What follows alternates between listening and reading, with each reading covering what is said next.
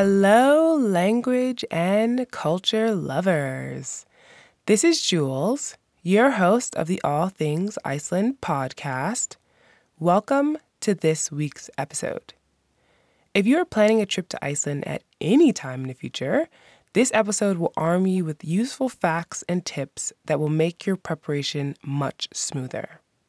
I'm going to start off with one of the most important things to keep in mind when you travel to Iceland: the weather. Regardless of the season, the weather in Iceland can vary wildly. In 1 minute, it can be raining and windy, and literally in the next, the sun can come out and be shining, and it's a lot less windy. It's usually windy to some degree here. We've even had snow and hail during the summer, but just to be completely fair, snow and hail are rare during the summertime. It is best to know that rain and strong winds are likely to show up during your trip.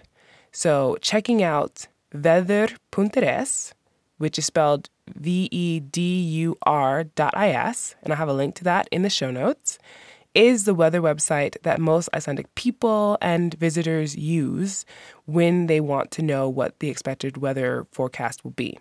Most people don't rely on it too far ahead, so if you're looking a week in advance, it might end up being that the weather changes drastically from that forecast. So I recommend just checking 24 to 48 hours beforehand, and that will definitely help to give you a good idea of what the expected weather will be. What to pack? Regardless of the season in Iceland, you will need to pack layers. The average temperature in Reykjavik during winter is freezing, which is 32 degrees Fahrenheit or 0 degrees Celsius.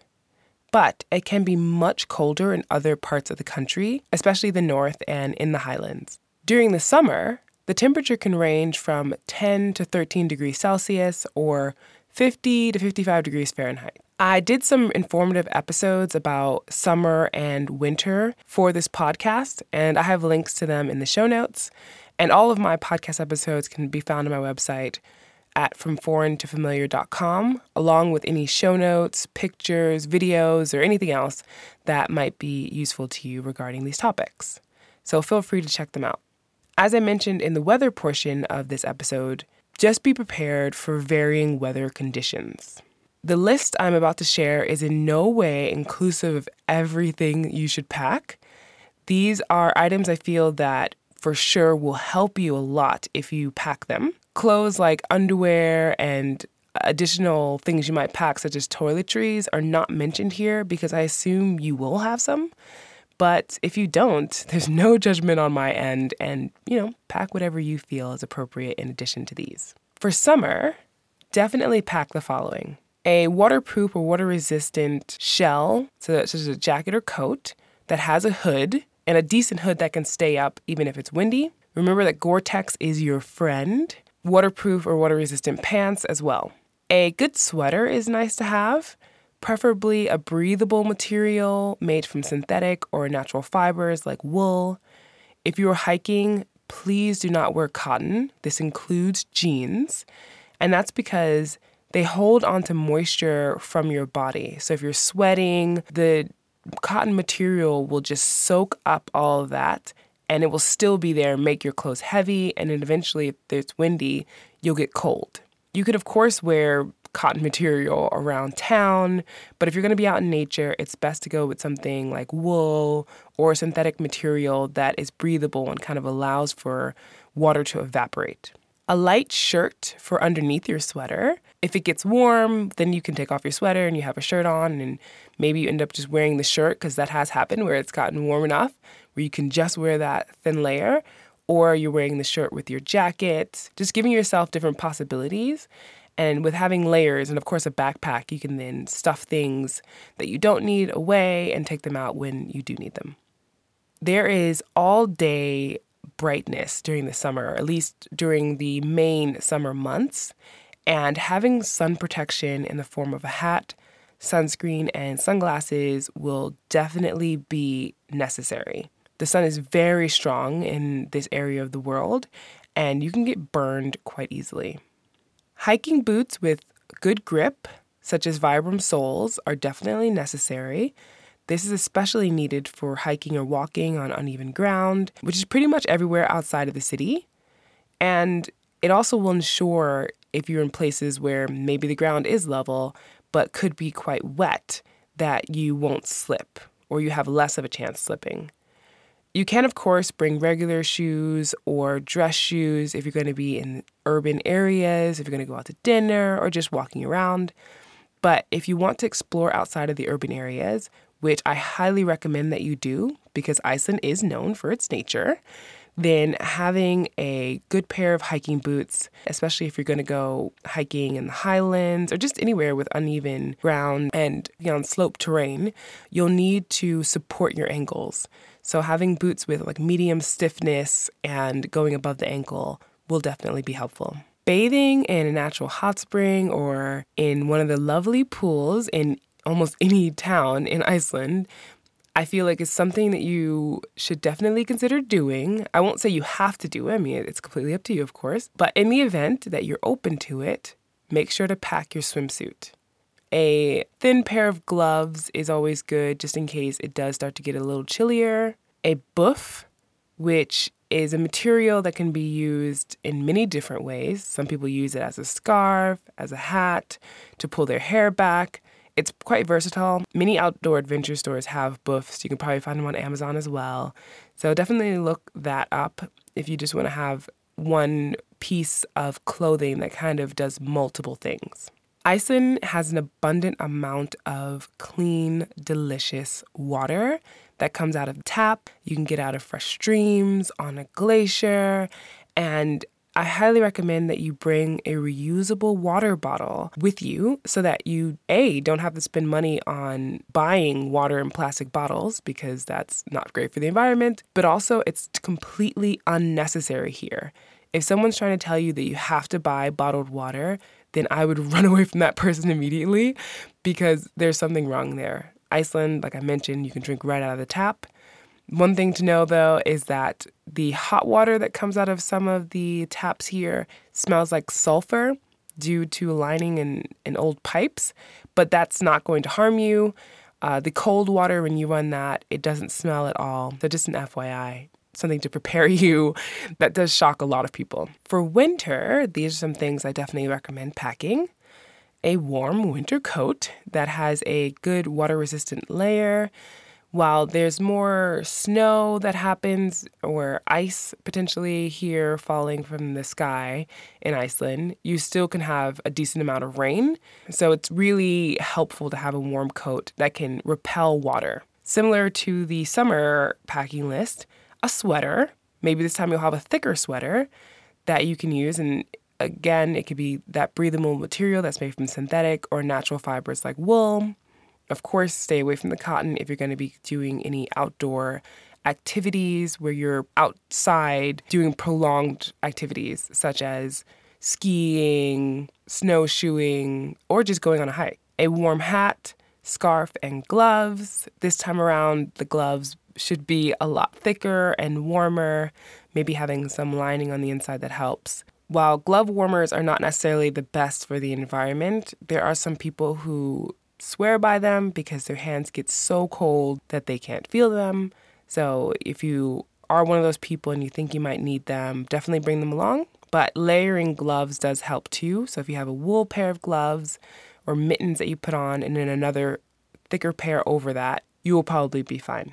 Winter boots with good grip on the sole, like Vibram. And this could be winter hiking boots or just winter boots in general. Of course, making sure that they have some water resistance or waterproof aspect to them will do you a lot of good. Warm socks, long johns or long underwear, whatever you call them. The next is pretty optional, microspikes.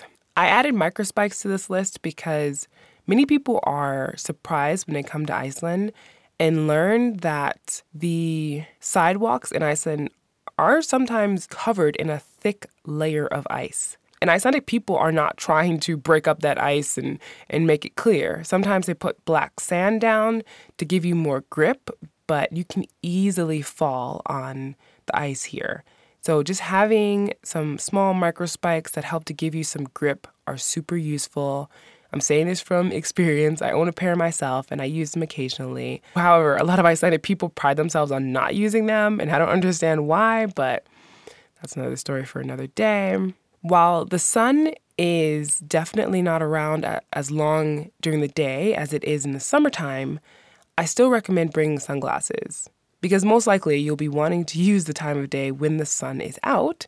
So it makes sense to have some sunglasses just because the sun is quite low and it could be directly in your eyes when you're driving or when you're looking out onto the vast beauty of nature that is Iceland. So that's just something to keep in mind. A swimsuit, going to a natural hot spring or to one of the pools here during the winter is so much fun and really relaxing. I definitely recommend trying it out. Again, a reusable water bottle, whatever season it is, it's going to be useful. I don't recommend packing the following in any season in Iceland, and that is an umbrella. The wind can get very strong here and it can easily break umbrellas. Honestly, doesn't really help you that much most of the time, especially if it's quite windy, because the wind moves the rain in a horizontal direction. So unless you're going to be angling your umbrella a whole lot, there's a good chance that you'll still get wet even if you have the umbrella up, and it could break. So just save yourself the trouble and just make sure you have a coat that, as I mentioned before, has good water resistance and a good hood. If you're anything like me, when you travel to somewhere different or maybe a place that you've never been, you try to figure out how you're going to get from the airport to wherever your destination is, your Airbnb, hotel, hostel, and so on. And I've included in here the airport location and getting around town because I feel like it surprises a lot of people that the international airport is located in Keflavik, which is about 45 minutes by car from downtown Reykjavik. Most people assume that it's closer, but unfortunately that's not the case. So it's helpful to think a little bit about your transportation and plan that ahead of time. While it might be tempting to take a taxi, they are ridiculously expensive here. You could easily pay up to $200 or maybe even more one way if you took a taxi from the airport into town. Uber doesn't exist, and neither do many of the other ride-sharing apps that people have become accustomed to using in different places of the world. And the ride-sharing culture hasn't really expanded enough in Iceland or been developed enough for it to be used on a mass scale for tourism. So I don't recommend relying on it. Hopefully that changes in the future. Also, there are no trains in Iceland, but I have heard plans of building one in the future from the airport to Hafnarfjörður, which is a town that's just on the kind of border of the Reykjavik area. So in the future, that would be great, but for now, that is not a possibility. The most popular option that is decently priced is taking the Flybus from the airport. On their website, you can choose where you want to be dropped off, and you can book your ticket in advance. In the summer, the bus runs every 30 minutes from the airport and probably around every hour in the winter. You can definitely check that out on the website in the link in my show notes. They do have Wi-Fi on the bus, which is awesome. The seats are comfy, and you don't have to worry about driving. If you're bold and you want to avoid paying anything, you of course can hitchhike. Iceland is a very hitchhiker-friendly place. However, you run the risk of not being picked up, of course, and being caught out in terrible weather while you're waiting for someone to be generous enough to pick you up. On a side note, according to Google Maps, just in case you had thought about maybe walking from the airport to downtown Reykjavik, it would take you 19 hours to get there by foot. And there are no sidewalks along the road that goes from the airport to downtown. And you would then potentially be walking on moss or just putting yourself in some danger because there are a lot of cars that are going at high speeds. So I don't really recommend that either. Many people rent a car, and that's becoming much more of a popular option. It's not cheap, though, and gas in Iceland is very expensive. But it gives you the flexibility to see Iceland at your own pace. One obstacle is that you will have to find parking downtown if you're going to be staying down there. Certain times of the day in specific areas, especially in the very center, are difficult to find parking because just a lot of people are there. I've seen many people cycling from the airport to downtown or just even other places in Iceland. If you're that type of person, go for it. But of course, make sure you wear your helmet and reflective gear and have your waterproof clothing easily accessible. You'll probably be glad to know that Reykjavik is a very walkable city, and you do not need a car to get from one place to the next, at least not in the very downtown area. When you want to go outside of the city, you can rent a car, as I mentioned earlier, or take a bus, either with a guided tour or a bus run by a private operator like Reykjavik Excursions. But if you just want to get around certain areas within the Reykjavik capital region, then there are city buses, and you can download the Strætó app to pay for the rides on your phone. One way is 450 Icelandic kroner.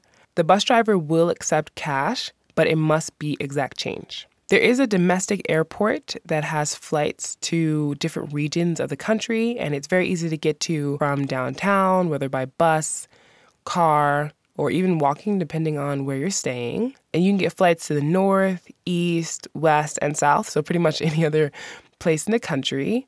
Of course, when you get there, you would need to find a way of getting around, or whether it's a car or being on a guided tour. There are some boats, such as ferries, but it's less common for many tourists to take a boat unless they're on a tour. However, you can take a ferry with a car or without a car to the Westman Islands, which is a really beautiful place, as well as there's a ferry in the West Fjords that you can use with a car as well. So different options to keep in mind if you want to cut down the time of driving or if the only way to get to a specific place is by boat.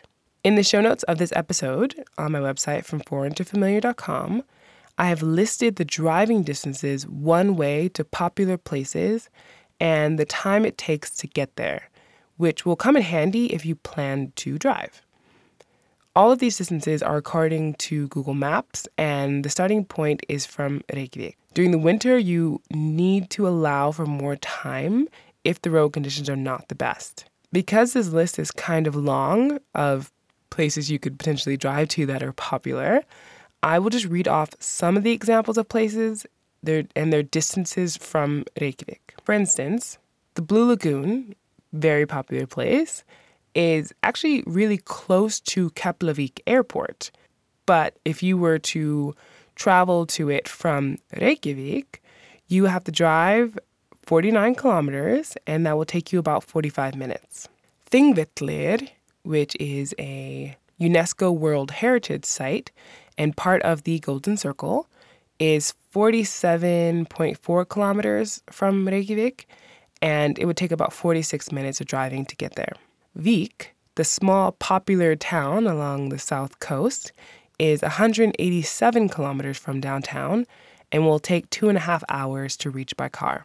Skaptafell, which is farther east, is part of Vatnajökull National Park and is 326 kilometers away.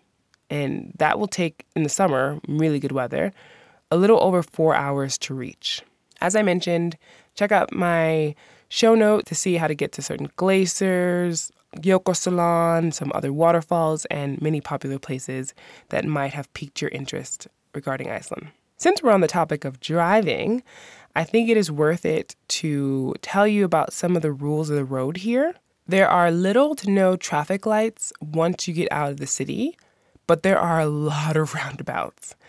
This might seem strange to some people, but in a 2-lane roundabout, the inner circle has the right of way. So if a person in the inner circle wants to leave, they put on their signal, the right-hand signal, and the person next to them in the outer circle must stop in the roundabout to let them get out. I have an illustration of this in the show notes, so check that out. Any car in the roundabout has priority over cars that want to enter the roundabout. Also, it's good to know that any car in the roundabout has priority over cars that want to enter it. Please do not drive off-road. It can damage vegetation, and it is forbidden in Iceland. People take this quite seriously here, and if another person sees you doing it, such as a native, they will report you and you can get a huge fine.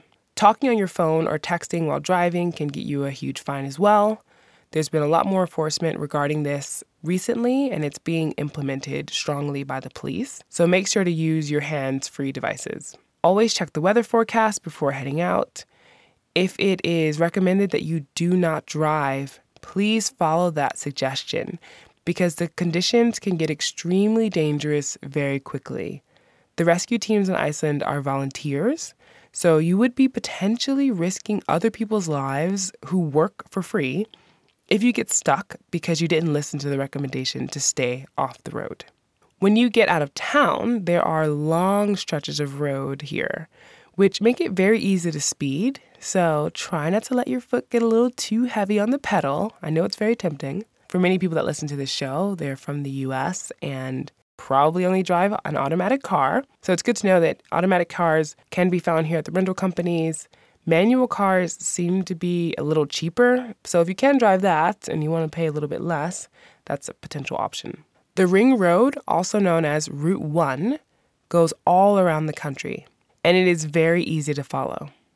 There are, of course, other roads that you can take to explore fascinating places, such as the West Fjords, Snæfellsnes Peninsula, East Iceland, and so on. F roads in Iceland literally have an F in front of the number on the map for that road. They are for 4x4 vehicles and are very rough because they are gravel. Even in summer, these roads can cause issues, especially if there's a storm. If you do plan to drive on one, make sure to check the weather and if the road is even open. Most people assume that because it's summertime in Iceland that a lot more things are accessible, but just this past summer, it had been a very cold summer, so a lot of roads still hadn't been open due to flooding or there being a lot of snow. It's best just to check beforehand to see what is actually available. It is also advised that 2 or more cars travel on these roads together if possible. Crossing a river in a car can be extremely dangerous if you don't know how and if you don't have the vehicle that is equipped for it. So please don't do it if your vehicle is not equipped for crossing rivers. Of course, they're very small rivers, but I'm talking about these rivers that are on the way to the highlands or in the highlands that could be quite deep and could ruin the rental car that you have, or even worse, get swept downriver with people in it and people get either seriously hurt or killed. Regarding money in Iceland, most, if not all, places here will accept cash if it's in Icelandic krona. You can exchange money at the airport or get ISK, which is the abbreviation for Icelandic krona, from an ATM. However, credit and debit cards are the preferred payment methods. It's fast, easy, and you don't have to worry about carrying around too much paper. I recommend using a credit card because you can more easily dispute charges in the event that a charge happens that you don't recognize. I do not think that's going to happen. I don't think it's very common that unwanted charges just show up, but it's better to be safe than sorry. The krona fluctuates wildly. $1 is about 121 ISK. While that is more of a favorable exchange rate for people who have the dollar, things are still expensive. So I wouldn't assume that you're coming and going to be able to be balling in Iceland just because the krona has gotten weaker. Regarding communicating in Iceland, such as speaking the language or just being able to find things easily, I'm actually dedicating the next episode to useful Icelandic words and phrases for visitors to Iceland. But honestly, it isn't very difficult for you as an English speaker to be able to communicate in Iceland. Almost everyone here can speak English, and they do it quite well on average. However, Icelandic people really do enjoy it when you try to speak to them in their language. They're very proud of it, and they also just are very proud of foreigners who have taken the time to learn some words and phrases. So I encourage you to give it a try and see how it goes. As I mentioned regarding money, things are quite expensive in Iceland, and it is by no means a cheap place to visit. Food, alcohol, gas, clothing, and pretty much everything except for water from a natural source as a stream or tap, and electricity are very expensive. The things that are free in Iceland, which is nice, are a lot of hiking trails, water from either a natural stream or source or the tap, and electricity is so inexpensive that actually that doesn't really matter as much either. So just be aware that things can get expensive very quickly. I've added a link in the show notes that give you an idea of how much things can cost here. It is not necessary or expected that you will tip in Iceland for services. However, if you've enjoyed the service that you received and you want to show your appreciation by leaving a tip, that is certainly up to you, and I'm sure the person who receives it will be happy and appreciative. There isn't a certain amount that I can recommend to you. I think you just have to choose the amount that you feel is appropriate. The alcohol stores, or Vínbúðin in Iceland, are government run. And as I mentioned, alcohol is expensive because it is so heavily taxed here. One way to save a little bit is, if you plan to drink, is to buy your alcohol in the duty-free area in the Keflavik airport. You'll see a lot of Icelandic people doing it because it is so much cheaper, and they do give you a generous amount that you're able to take. If you want to save a bit while drinking out at bars, you can use an app called Happy Hour to see what happy hour specials are happening downtown or wherever near you. If you want to save on cost of food and you have a kitchen available to you while you're staying during your trip, you can buy food at the grocery store and cook on your own. On that note, I do suggest going out to eat some things, specifically some from the top 10 Icelandic foods to try, which was the last episode that I did last week. So definitely check that out in the show notes, because these are things that a lot of Icelandic people hold close to their heart and love to eat. And it's definitely a part of their culture. So if you want to experience a little bit of Icelandic cuisine, that will more than likely take place in an established restaurant or an Icelandic person's home. I wouldn't be surprised if the question has crossed your mind about when you should visit Iceland, depending on who you talk to. Some people really love summer and some people really love winter. And honestly, every time of the year in Iceland is wonderful. Summer has long, bright days. Winter is perfect for seeing the northern lights. The fall, you can see the beautiful changing colors that are magnificent. And spring, while it isn't your typical blooming flowers and green grass, it is appealing, at least for Icelandic people, because the days are progressively getting longer. However, spring is still quite chilly and icy, and you can even go skiing in certain places in the country because there's a lot of snow. So I wouldn't come for spring if you were looking for blooming flowers. That's more in June, July time. So when you should come just depends on what you want to do. If long hikes in the highlands appeals to you and to be able to have daylight at any time of the day, then summer is your best bet for sure. If you're keen on seeing the alluring northern lights, a snowy wonderland, and to get that cozy feeling that many Icelandic houses have here, then you should consider coming in the winter.